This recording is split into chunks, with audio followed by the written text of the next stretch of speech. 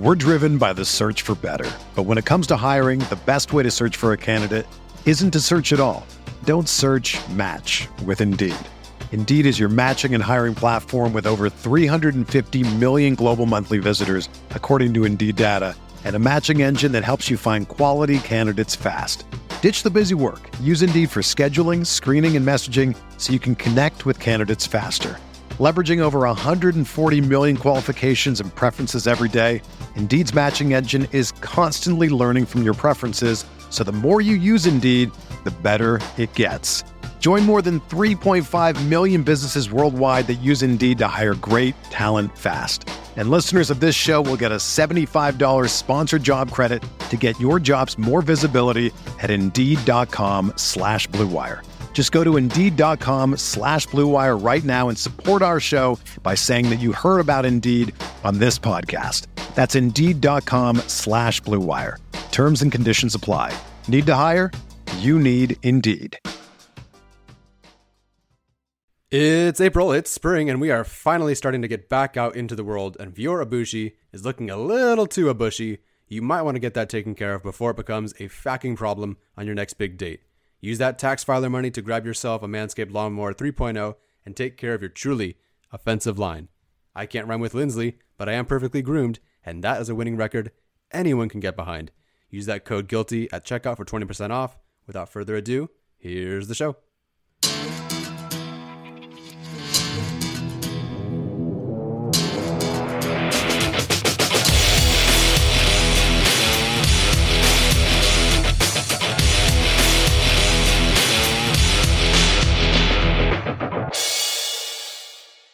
What is up, everybody? Welcome into the Guilty as Charged podcast. My name is Steven. I am your host. Joining me, as always, are Tyler and Alex, a.k.a. City Walk and Rock, Paper, Scissors. We'll start with you, Rock, Paper, Scissors. How you doing today, man? I'm doing pretty good. I just wanted to start with a quick icebreaker. We can just do that. And I don't know.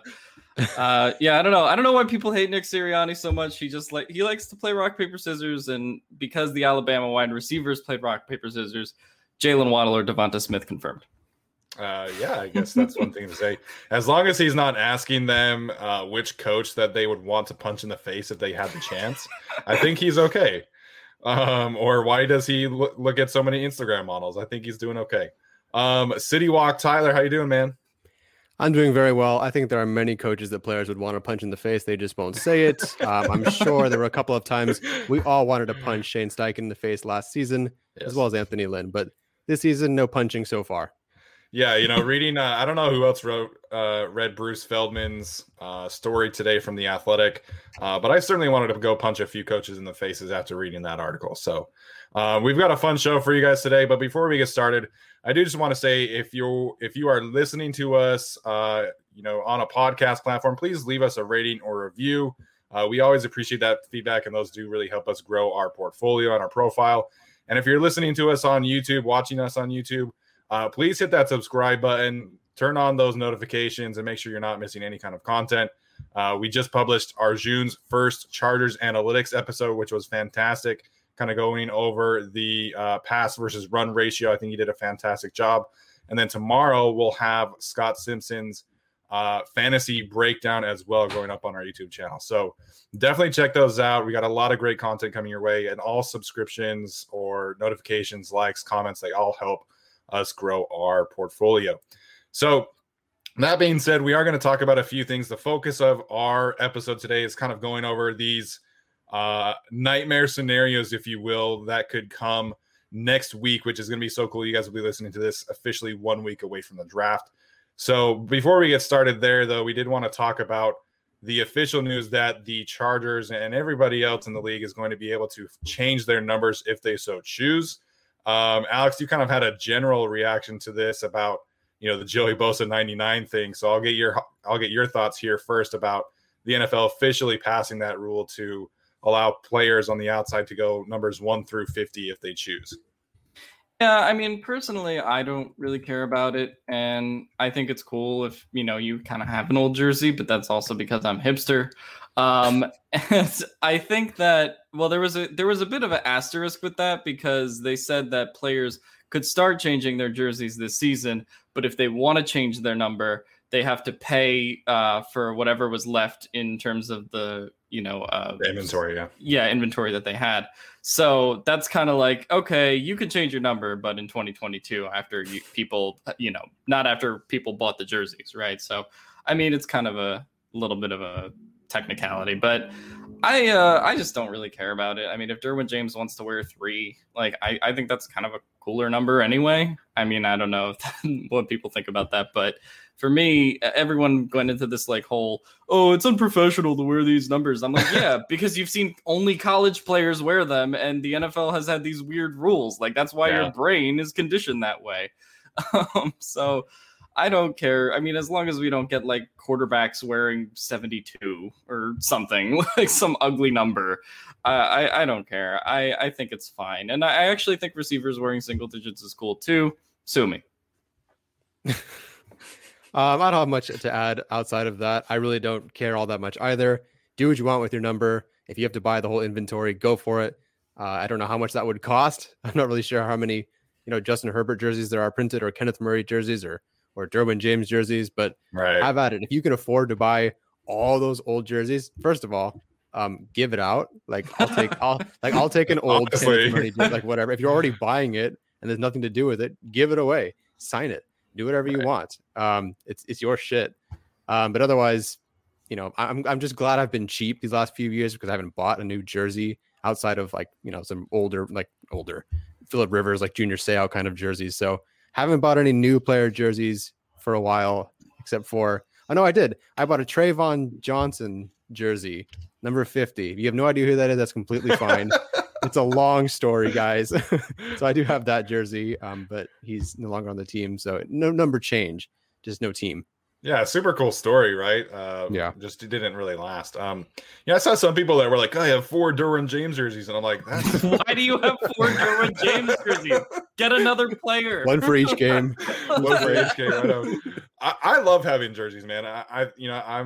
I do have a 99 Bosa, which was kind of annoying because I bought it like literally, I got it as a Christmas present. And then like 2 months later, he was like, I'm changing to number 97. So the timing of it was more annoying than anything else. But like, this is just kind of why in general, I'm a little more careful about buying jerseys. I ended up last year choosing Austin Ekeler over Derwin James, frankly, just because, Austin Ekeler had the extension. I knew that he was going to be on the team. I knew that he was going to be, a little more safer of a purchase. So I don't really care. I think single-digit receivers, single-digit corners is fine. I personally kind of hate the idea of having a single-digit linebacker, though. I think that's kind of like Kenneth Murray switching to number 9. I'm like, cool, good for you. I just think I like the way that 56 looks. I think whenever I think of a linebacker, I tend to gravitate towards numbers in the 50s. So I think receivers and DBs is fine. Linebackers is okay too, but it's going to take me some getting used to, just like the whole 17-game schedule is going to take me some getting used to as well. Also, like, I don't know, players might change their minds, because LeBron and Anthony Davis had that whole thing last year where they wanted to change to 6 and 23, and then Nike said, no, we can't do that because of inventory or whatever, and then they just kept the same numbers. So, I mean, maybe I'll get lucky. I mean, I can't imagine a player like Kenneth Murray wants to go out and buy, 500 Kenneth Murray jerseys on a rookie contract. On a rookie contract, yeah. Like if you're, in year 15, like sure, go for it. But like Patrick Queen today was like tweeting at Lamar Jackson, was like, "How much you want for number 8?" And it's like, are you really going to give up all that money and all the money for all these jerseys? Like, I don't know. I just can't imagine that this impacts many people, at least for 2021. I think. 2021, like Mike Williams, if he leaves to another team after next year, probably wear number 7. But, for 2021, I can't imagine it affects that many players.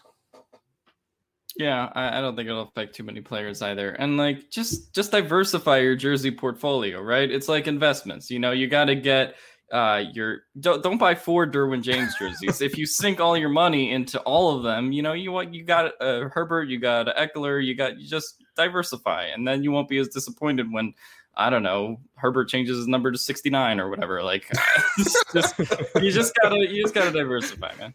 Yeah, but you're talking to an audience where everyone just bought Dogecoin like for a ton, and they all started to do a Dogecoin day yesterday. So well, I don't think they're diversifying anything anytime soon.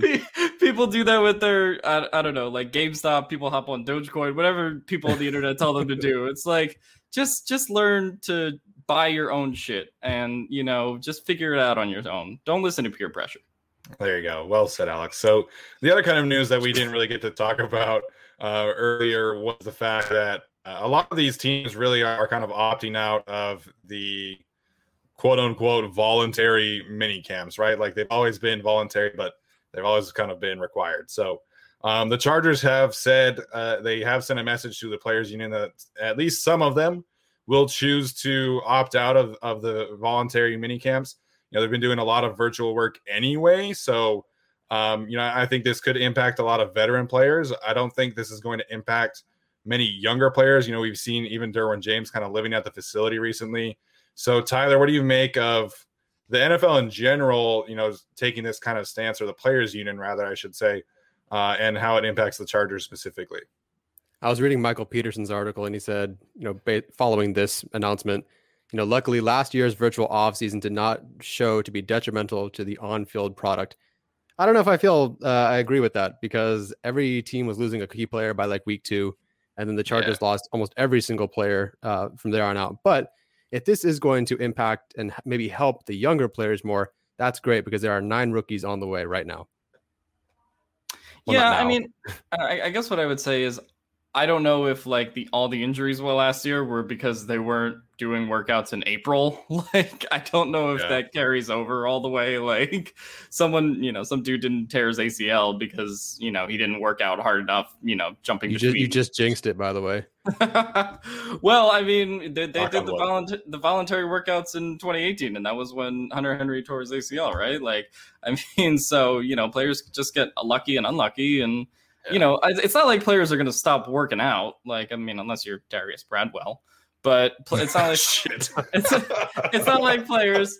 It's not like players are just going to like stop working out and become, hefty or whatever. Like, they're going to still be in shape, and they'll show up in, the first Brown.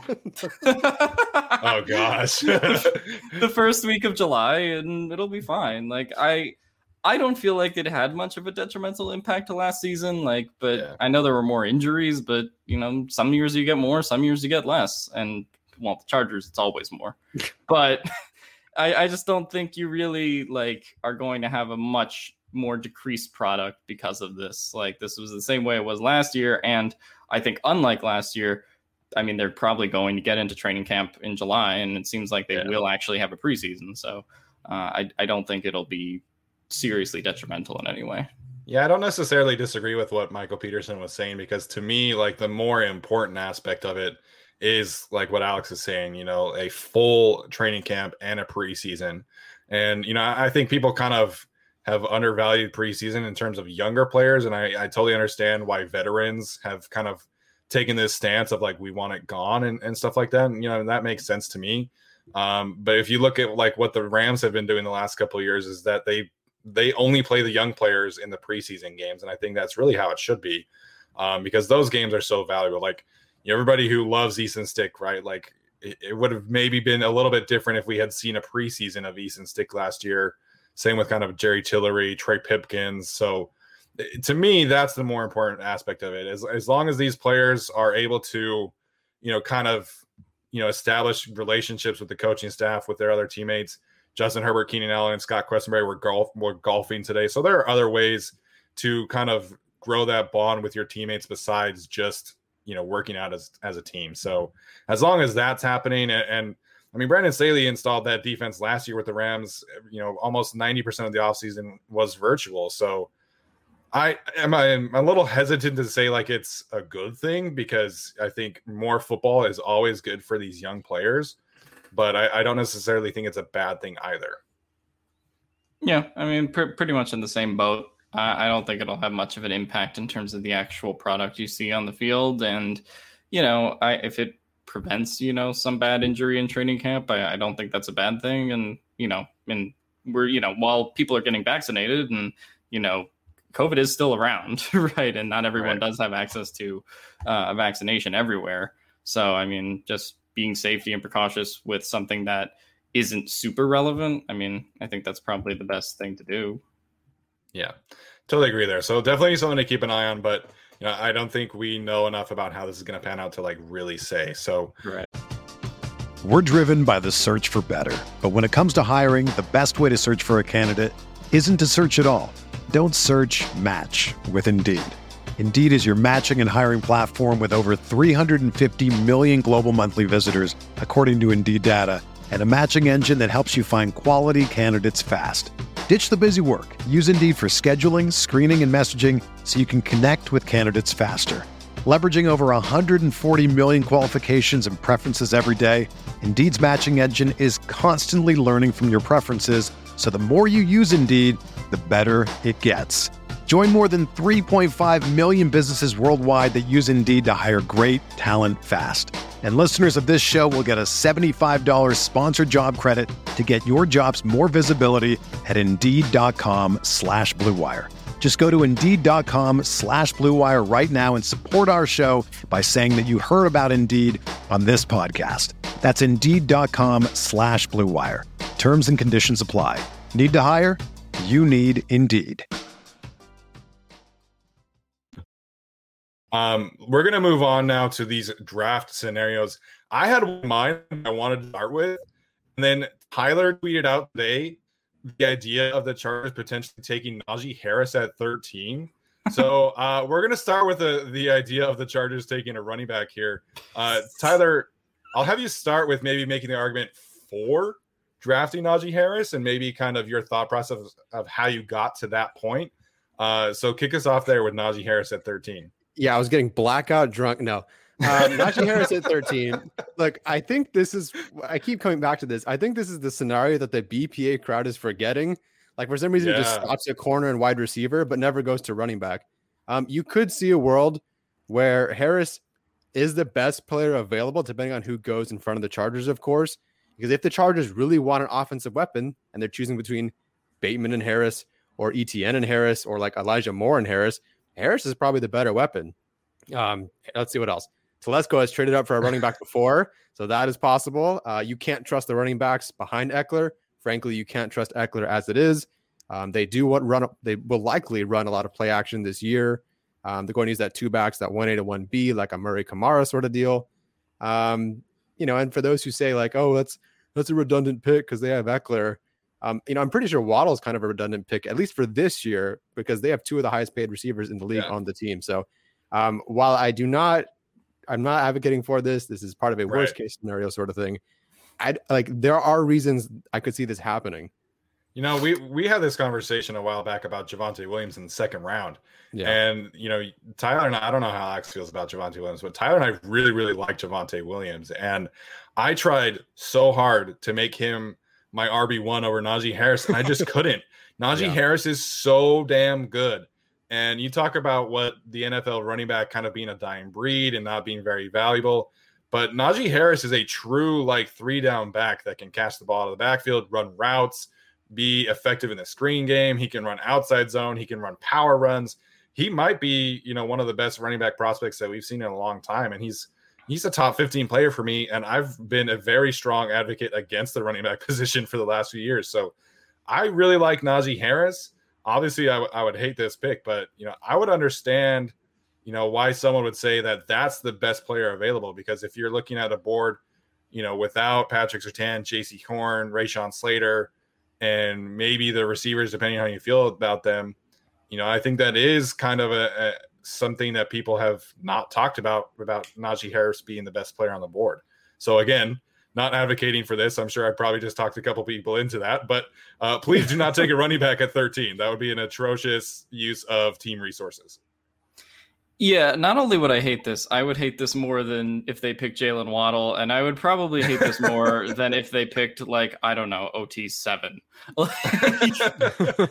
The thing with running back, and you mentioned the Melvin Gordon trade in 2015, that was kind of a different NFL. It's weird to think about it, Zeke getting picked number 4 the year after that, and then getting that contract, we've just gotten to a point rather quickly where we're just at full running backs don't matter. That's kind of the overused analytical thing. But I just don't know if you're taking a running back in the first round, I can understand it if you're the Steelers and like you really have a hole there, or maybe like the Chargers in 2015, like where they really had no one because, you know, Ryan Matthews was pretty much done. And so they really had no one in the backfield. So in that case, maybe I can understand it. But I mean, they do have Austin Eckler and they do have some decent running backs behind him. Like, I don't see the analytic or Tom Telesco, who's become, I think, more increasingly analytical, or not just him, but also the league as a whole, right? Mm-hmm. Like, I just don't think the league is dumb enough. Well, some general managers. I don't think the league is dumb enough to take running backs that high anymore at that point. I mean, I think some team will take Najee Harris within the top 25 because he's Najee Harris and he's really good. Mm-hmm. But I don't think the team that takes him is going to, you know, have an overwhelming amount of needs at the other positions like the Chargers do. So I don't know. The only way I could see that really coming to fruition is like if you create some nightmare scenario where like only 3 quarterbacks go in the top 10, and then, you know, like Waddle, Smith, Surtain, Darisaw, Horn somehow are all gone. Like, I don't know. I really feel like that's kind of the only case. And in that case, I feel like the Chargers might trade down anyway. So in that nightmare kind of scenario. Yeah, that's definitely a scenario that I am hoping to avoid. I'm glad you mentioned the Steelers because, you know, I was listening to the Locked On Draft podcast with Trevor Sikkema and Benjamin Solak, which if you're not listening to that podcast, you absolutely should. I think those two gentlemen are fantastic at what they do. And they've been doing this guest mock draft series, and they get beat writers from each team on their podcast. And this guy from the Steelers was saying that, no, like Najee Harris makes a lot of sense. It checks a lot of boxes. Like, I think that for the Steelers, at least, not for the Chargers. And I just like, I can't wrap my head around taking a running back in the first round, even if it's Najee Harris, especially for a team, you know, like the Steelers are potentially losing their left tackle. They could still bring Villanueva back, but they lost their longtime center. They lost Bud Dupree. They lost their starting cornerback. They have all these needs at huge premium positions, and they're going to take a running back. Like, it's just kind of assumed that they're taking a running back. And I'm like, I don't understand that at all, man. Like, take Creed Humphrey and then get a second round running back, and you're probably better off. But it is kind of weird how the running back position has so drastically and so rapidly become just like a non-factor in terms of, you know, first round draft capital these days. Yeah. I mean, the running back thing is just, it's weird to me if you're considering taking a running back in the first round, just because all the talent is at the top of the draft and you're going to have some good running backs available in the second or third round anyway. Right. I mean, I know the Steelers kind of struggled with like James Conner for a while and you know, whatever was in their backfield, but that was also because, I mean, they didn't really have a good run game around them. Like, I mean, their run game the last couple of years has been putrid, even though, I mean, until this year, Roethlisberger was pretty good, throwing for 5,000 yards in some seasons. Like, they just didn't open up the run game because I think largely because of their scheme as opposed to the talent that they had. So it's like, you know, would Najee Harris make it better? Sure. But like, you could also do a lot of other things than spend a first round pick on a running back to make that whole situation better. So, Tyler, any other thoughts about this scenario here? I feel like all we can do is talk about not taking Alabama players at 13 this year. Honestly, because that's what I was going to talk about next. So, I tweeted this out, you know, kind of the scenario that, you know, it didn't literally keep me up, but, you know, it was a scenario that I thought of and I was like, damn, I would hate that so much. And that's taking Alex Leatherwood, the offensive tackle from Alabama, at 13. And it's funny because, you know, generally speaking, a player of a left tackle of his profile and pedigree, he was a 5-star recruit. He won the Outland Trophy as the best offensive lineman in the country. He was a 2-year starter or 3-year starter at Alabama, 1 year at guard, 2 at left tackle.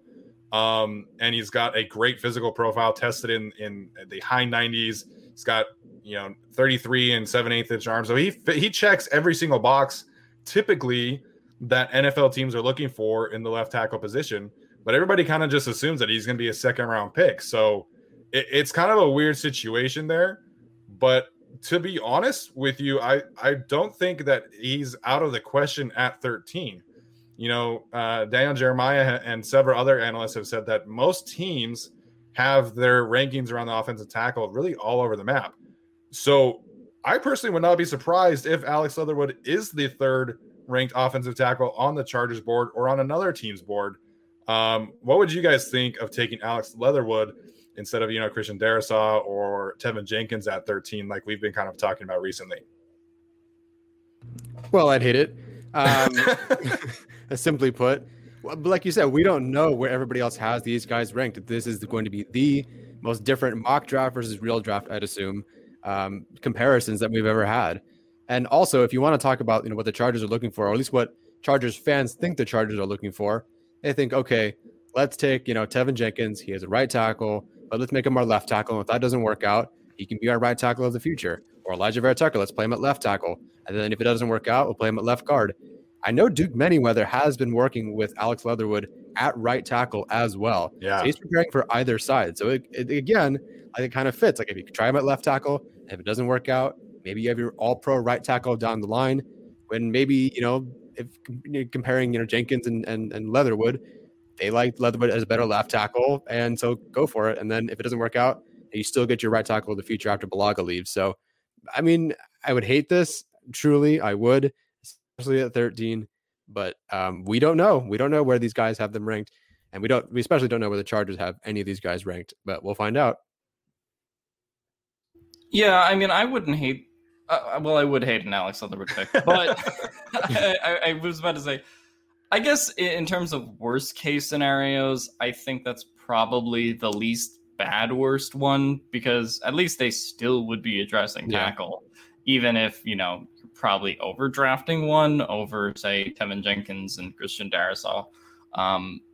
For me, I think if you're taking an Alex Leatherwood, it means you're at least addressing that position, like I said. And I'm not sold on him over Tevin Jenkins. I think I had Alex Leatherwood like 43. So, in terms of value, I don't know if that's the best one in the first round. But if you really like him and you're afraid another team's going to take him, I don't know, maybe you can risk that pick. Considering it's at a position of need, I wouldn't totally hate it, but just because of value but it's also what we perceive as value, right? Which is to say, we think he's going to go in the 30s, but he may go at, 13, like Steven said. So I would rather take Christian Darrisaw just because of his skill set. I would probably rather take Tevin Jenkins still too. Honestly, even Liam Eichenberg over Alex Leatherwood.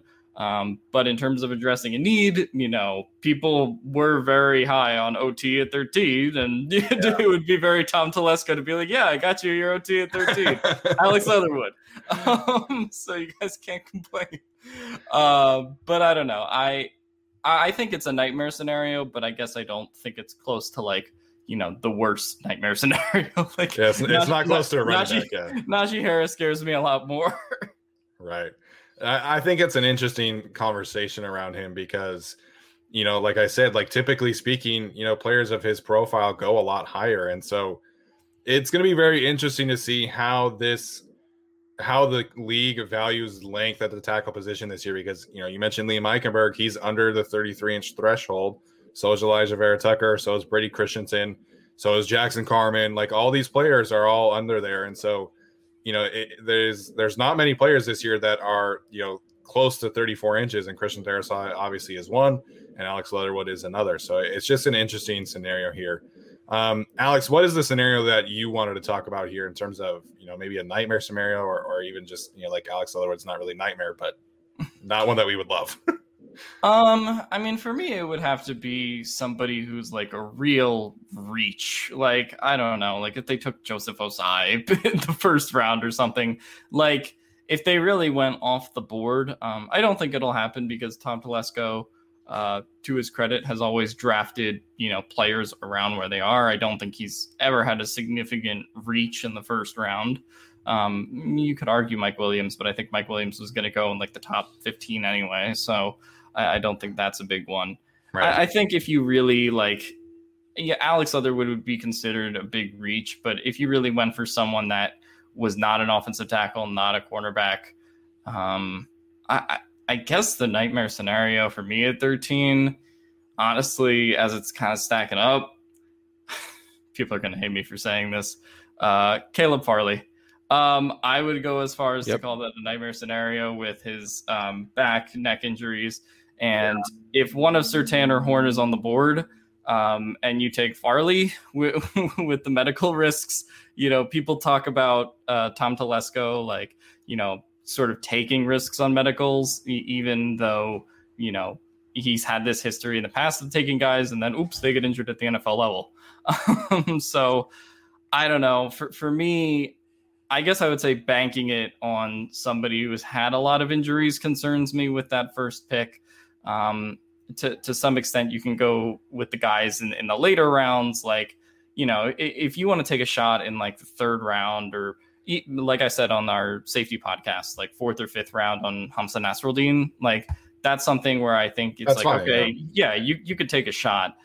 But I'm not saying Caleb Farley specifically before people come at me, but just a player who has had a lot of injury history in the first round, I think, is a risk that I don't know this team can take. So that would mean that Jalen Phillips is in that same conversation, and so is Greg Newsome. Yeah. I don't think Greg Newsome is quite in the same conversation as Caleb Farley, though, because a lot of Greg Newsome's injuries were more minor versus, we're talking about 2 back surgeries and knee surgery with Caleb Farley. Mm-hmm. So, I mean, you're talking about a lot of players off the board. And at the end of the day, it'll come to what the Chargers medical team wants to do and which players they think are okay, which players they think it won't be. But I feel like you just have so many slam dunk options from like a health perspective in the first round that like taking a risk on a Caleb Farley or taking a risk on somebody else like Jalen Phillips just doesn't seem worth it when you could probably have Azeez Ojulari and JC Horn if you wanted, right? Like when you could have players that, one, I think are just straight up kind of better, and 2, don't have that injury history, even though say they have that potential 4.3 speed like Caleb Farley does. I just think that's the scenario that I want to avoid in the first round. Mike Williams, I think has worked out so far, but even he still has some, occasional injuries following his rookie year. So I don't know. It wouldn't be a nightmare scenario if they, banked on a Caleb Farley, but and not as much as Najee Harris. But I do think it's a scenario that keeps me up at night thinking, oh boy, this is going to go wrong. Well, it's so funny because Telesco last year said, like, we do value durability. Like, it is something that we take into consideration. And, like, he almost, he could have had the chance to take Tua. And I think if Tua were available, he probably would have. So it's an interesting conversation. Tyler, you at one point had Caleb Farley at your cornerback 1. So what do you think of Alex's scenario here? No, I agree, and that's why I've moved him down. And that's why Newsome is also below, Surtain and Horn, because, or at least in terms of big board, not in terms of grade, perhaps, the Chargers just can't afford to take another injured player, or with an injury history at least, and then stick him in the lineup, and then go out and play 17-game regular seasons, or 17-game regular seasons, right? Yeah, and then of course, potentially make the playoffs or whatever. I just don't want them to do that. I forget who said it this offseason. I think they were talking about the Chargers signing older players, but they said, the Chargers sign older players or they sign injured players or players with an injury history, and they wonder why every year they're beat up and injured. And so at this point, especially with what you said, Alex, if you have comparable players, if it's Jalen Phillips or Azeez Ojulari, granted slightly different, but if you have 2 edge rushers there and one does not have a serious concussion history, you take the other guy. If Horn is sitting there and Farley is sitting there too, you take the guy without the significant injury history. Right. So I would love for them to avoid that. I don't know when you guys want to answer this, but I want to throw this at you guys. If Derwin James were in this draft and he were available at 13, knowing what you do now, would you take him considering his injury history? That's a really tough question. That's probably going to piss a lot of people off, but no, I wouldn't. Like, I think Derwin James is a fantastic player, right? And, we've seen his peak, but, he's been on the field for 1 full season. So I think this upcoming year is very, very crucial for Derwin James. And he's got to stay on the field. He's got to play 14 games. It's a very similar conversation to what we were talking about with Hunter Henry, right? Like last year, and potentially warranting an extension or not. And obviously Hunter Henry did play, essentially a full season without COVID, but that's a tough question. But I think if you're taking a first round pick, like some teams can afford to take swings on home runs right now. I don't think the Chargers are one of those teams. Like the Buccaneers, 100%. Like they could take a swing on whoever. They could go trade up for someone. They could go trade up for Caleb Farley, take that swing because they can afford that. The Chargers can't. Like the Chargers, I would love a home run pick, right? But the Chargers, frankly, just need a double. Like they don't need to have like this amazing all-pro Hall of Fame player. They just need someone to be above average, whether that's at left tackle or corner or something. They just need to hit. They don't necessarily need to hit a home run. Yeah, and I just think it's also because of the positions of need that they have in particular. Not just that they need starters at those positions, but they also need depth, like in general, like down the lineup. And if your first pick is going to be a Caleb Farley or somebody like that who's had all these injuries and isn't quite dependable, then, you're pushing that, depth down the line, right? And if you take a Caleb Farley, say, over JC Horn, now you're saying, okay, well, now we have this injured guy that's not as dependable. And now if he gets hurt, oops, we have to put Brandon Faison in.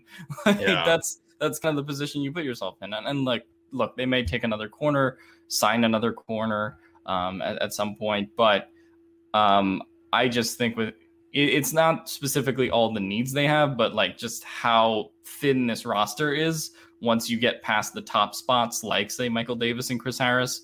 And once you get past them, it's not very deep. So, and you could say the same thing about linebacker and a lot of the other positions on the roster that are good, but they just need more behind them. So I think if you're taking an injured player to start at a position, it puts you at a disadvantage, obviously in the hypothetical that player gets hurt again.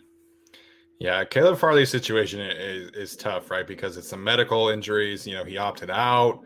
He's only played one full season at the cornerback position. So, Ben Fennell kind of floated the idea that in our conversation that, some teams might be looking at like a redshirt situation for him where he's not playing as a rookie and just, kind of getting him healthy first and foremost, which I don't know if I would go that far, but, it is interesting. So, Alex, if you know that the Chargers are trading down, at what point would you then be okay with Jaelan Phillips or Caleb Farley if they're trading down?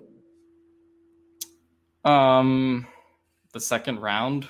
I don't know. I don't mean to be like harsh, but to me, like if you're still on the board in the 20s and your choices are like Caleb Farley and Jaelan Phillips, or you can take like Liam Eichenberg. I don't know. Like, I'm kind of going to take Liam Eichenberg there. Like, I know the upside argument, but OT is still their biggest need. And you have a guy who doesn't have serious health risks. Like, to me, that's kind of the answer there. And maybe we look back on this in 5 years and say, Caleb Farley's actually had a great career and he's an all-pro and he never got injured. And that would be great. But I just don't have high confidence in that happening. Personally, I mean, given the Chargers' injury luck and just given the amount of injuries Caleb Farley has had. So for me, I think they do need an impact player who's going to play on day one in year one, right? Particularly with this draft. So a redshirt idea is cool. I think, we talked about the Buccaneers and like all these teams that are super deep. And you can take a chance on not a project, but someone who's going to take a redshirt season or maybe comes in 10 games in following their injuries and stuff like that. Or the Chiefs can do that because they're the Chiefs. But like the Chargers do need an impact player on day one, whether that's a quarterback, whether that's an offensive tackle, whether it's a wide receiver, whether it's Najee Harris. Like they need someone who's going to come in on day one and make an impact. And I think if your injuries prevent you from doing that, it's like, what conversation are we having? Like Caleb Farley's got to be a year away from being a year away. Like, I just don't think they can have this conversation with where the team is now. The only case I'll make for it, let's just make a case for it. I'll say the Chargers, if they have a player, let's say it's Farley, and they know he's going to redshirt for 10 weeks or the whole season or whatever, I wouldn't take him anyway. But making a case for the Chargers are not going to the Super Bowl next year. So maybe they could wait for that player to get healthy because they are that good. Like, I think Tom Telesco did draft Jerry Tillery knowing that he wasn't really going to have a full offseason, and they wanted to have him like that next offseason, become the player that they're supposed to post Phillip Rivers, perhaps. Post Phillip Rivers. Even though they knew like at that year they weren't going to be that good, maybe down the line when we're supposed to start contending, he can be there. Same with Trey Pipkins, I guess. Like, they knew that he wasn't going to be their starter. Not a third round pick really shouldn't be, but they knew Pipkins wasn't going to start week 1. But they knew post Rivers that by the time we get to that point, maybe he'll be ready. Currently hasn't worked out yet, but that's what I could see them doing that for like Farley, if they believe that it's just like a one thing and they can get it all figured out this year. And then the next year, when we are supposed to be a contending team and we can make these crazy moves, he's ready to go. Yeah, is Tom Telesco just going to keep pushing this down the river so he's never on the hot seat? Like, Caleb Farley, he'll be ready in 3 years. So Gruden is, so... I'm gonna need another extension if we really want to see the full potential of this roster. Right. And that's the thing. Like, I saw, that Drew Rosenhaus stuff where he was like, "Yeah, we actually checked Caleb Farley's medicals, and all the doctors said he was okay." It's like, okay, Drew Rosenhaus, and you're his agent. What are you supposed to say? Yeah, like, what is he gonna say? And like, all the teams told me Gregory Rousseau is going to be a first-round pick. Like, Drew Rosenhaus is a snake oil salesman, and do not listen to him or any agent that says anything about the guy that's supposed to make them money.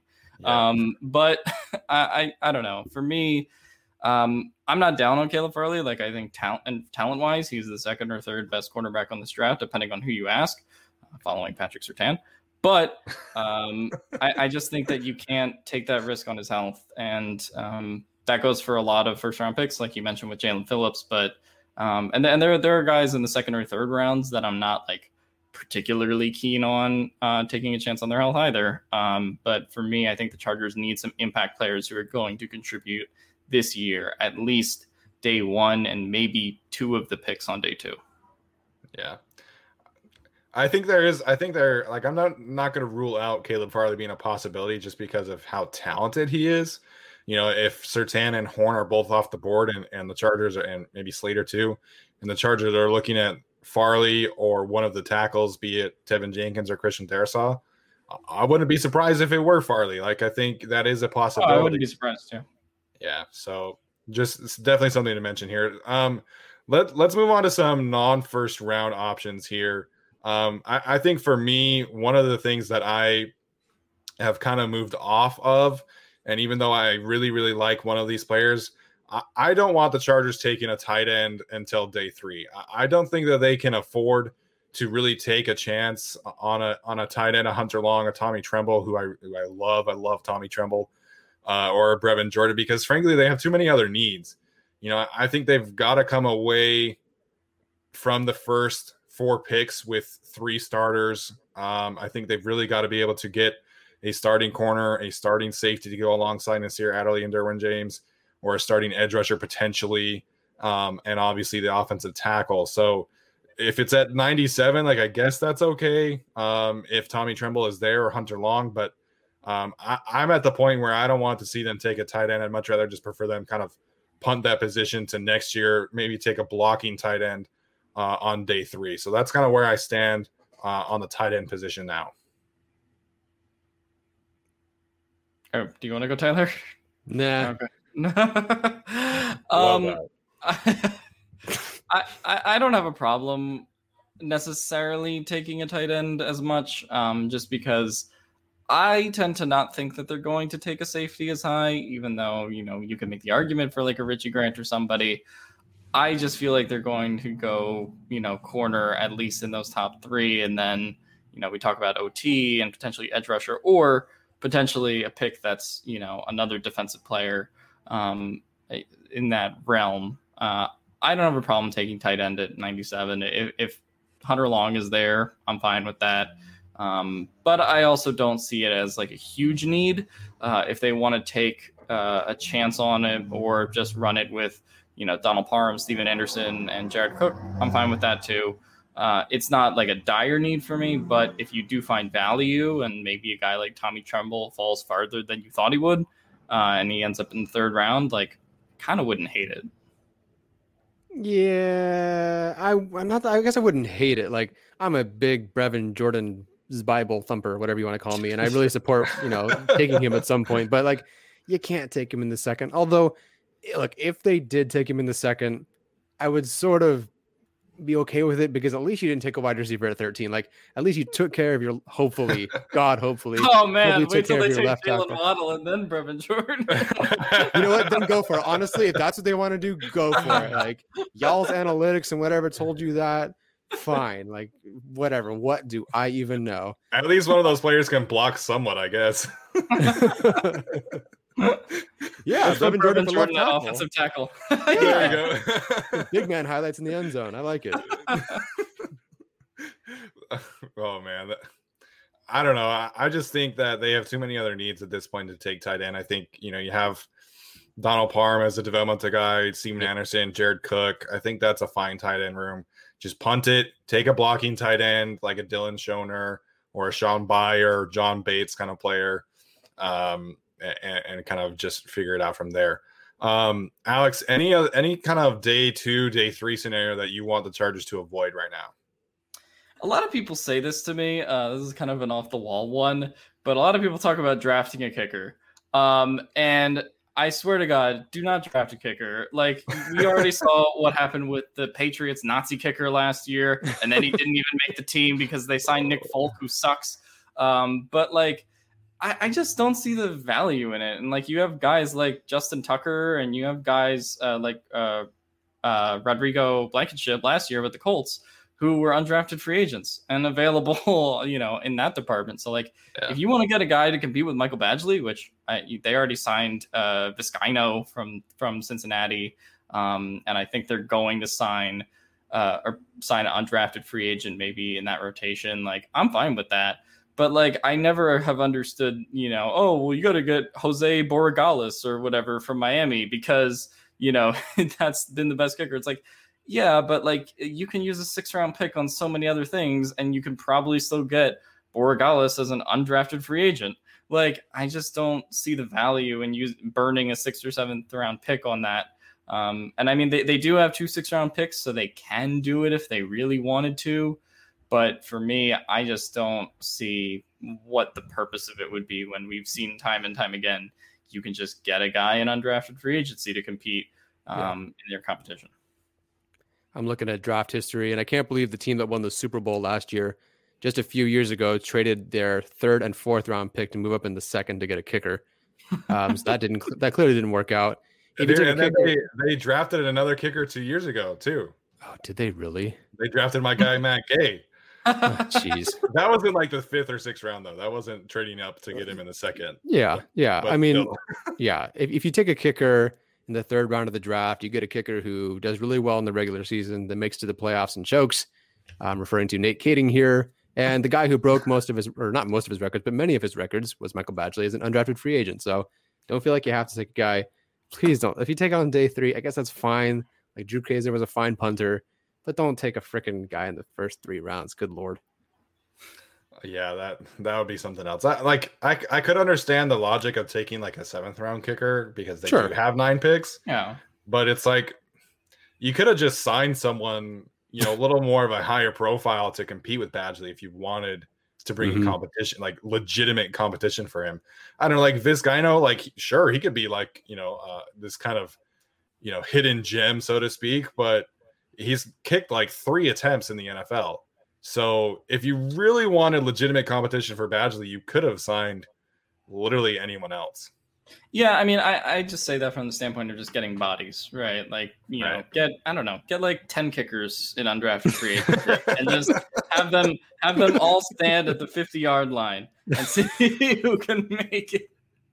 But I don't know. Yeah, I just don't see the point in using a pick on one. Like we've talked about the depth that this team should be having at the depth they don't have with a lot of positions. And I feel like if you're going to burn a pick on a kicker who may not even make the team, either because Michael Badgley, keeps his spot or Vizcaino wins the job or any of these other theoretical scenarios, like, then it's going to look like a wasted pick. And then, in a couple of years, we'll be talking about how they could have had some killer wide receiver like Emir Smith-Marset, but they decided to take, I don't know, whatever, the kicker from Miami. I don't even remember his name, and I just said it 2 minutes ago. Kickers don't matter. Okay, kickers do matter, but kickers do not matter in the draft. Well, everybody wants a Justin Tucker, but nobody wants to be able to do the work to find a Justin Tucker. Yeah, exactly. So, Tyler, what's a scenario for day 2, day 3 that you want the Chargers to avoid? It's kind of a general train of thought. I don't want the Chargers to take a player because he is versatile, simply because he's versatile. Don't mistake that for like better value than someone who's really good at their job. And I know Chargers fans, and we've talked about the idea of taking versatile players, particularly on defense, and, understandably so, but it shouldn't supersede a player who's really good at like one particular job. So in round, maybe pick 97, I'm not taking Darius Stills, who can rush, outside as a 3-4 defensive end, or maybe rush inside, but isn't really great at either, over someone like Tyler Shelvin, who really only has one role, but he's way better at it. Or I'm not going to take Sean Wade, who played, inside and better at it in 2019, but outside in 2020. I'm not taking him over like a Paulson Adebo, who will probably play more outside. I'm not going to take Sean Wade over him just because Wade can do both and like is more versatile. Right. Just if the guy is good at his one job, like, so be it. Take him and let him be good at that job. And I just hope that they don't just pick versatility just for the sake of it. Like, that only gets you so far. If you're not really good at one thing, you're not going to be on the field. Yeah, well, there's a huge difference in like Richie Grant versatility and Sean Wade versatility, right? Exactly. Or a Jeremiah Owusu-Koramoah versatility and like a Zaven Collins versatility even. I think that, the word versatility gets thrown around so much. And like, if you're looking at, somebody like Elijah Vera Tucker, who we've seen play at an elite level in college at left tackle and guard, or someone like a Royce Newman from Ole Miss, who is like a 3rd, 4th, 5th round pick, who's played tackle and guard, but not really that good. Like, there's a difference between being truly versatile and just kind of being a master of none. And I think that's kind of where that conversation is headed. Yeah, I'm going to be honest. It's probably my fault that we use the word versatile so much, because I used it with Isaiah Simmons last year, and I used it with Hamza Nasruddin this year. And it's just like, I look at the box snaps and I'm like, ooh, I watched this guy on video and he had 300 snaps in every level. Right. That is fun. So, that's a bit of my guilty pleasure. But I do think that, when we talk about versatility, like if you have a guy that you really like, I think that's just, you take whoever you think is going to be the better player over whatever, versatility there is. I do think there is functional versatility from the standpoint that like, okay, like special teams, right? Like we talk about, hey, does this guy have special teams experience? Like, to me, that's a bit more like proper versatility than, oh, this guy has been a cornerback in a lot of different schemes or something like that. So I think if a guy has done a lot of things that aren't necessarily his role or his position, that's kind of what I like to see in versatility, especially something like special teams kind of on a resume. But yeah, I don't value versatility over draft position for sure. No doubt. All right, guys. Any other thoughts here before we wrap up today's show? Draft Richie Grant. Thanks for bringing him up. Yes, I concur. I hope everybody has fun at the draft in 1 week, and I hope they don't take Najee Harris. Yes, and I think the biggest mistake that we can all agree on that we want the Chargers to avoid it is not investing. It doesn't have to be the 1st round pick, I guess, but one of the first 2 picks has to be a left tackle. Please, for the love of God, take a left tackle in the first 2 rounds. All right, guys, that's going to do it for us today. Thanks so much for tuning in. I tweeted out earlier from our podcast page an opportunity for the giveaway for whoever the Chargers draft in the 1st round. I know some of you probably won't want an offensive lineman jersey, but it's a free jersey that you get no matter what. So go enter that. We are going to do a live Q&A on Friday. We'll do another one on Wednesday right before the draft. And then on Thursday, we will be doing live stream the entire draft with us. That's where we will announce the winner of that jersey. We're also going to be giving away some gift cards, a couple t-shirts, a couple hats. So it's going to be a lot of fun. Come join us that day. Come join us for the other Q&As. And as always, thank you for tuning in, and we'll see you next time.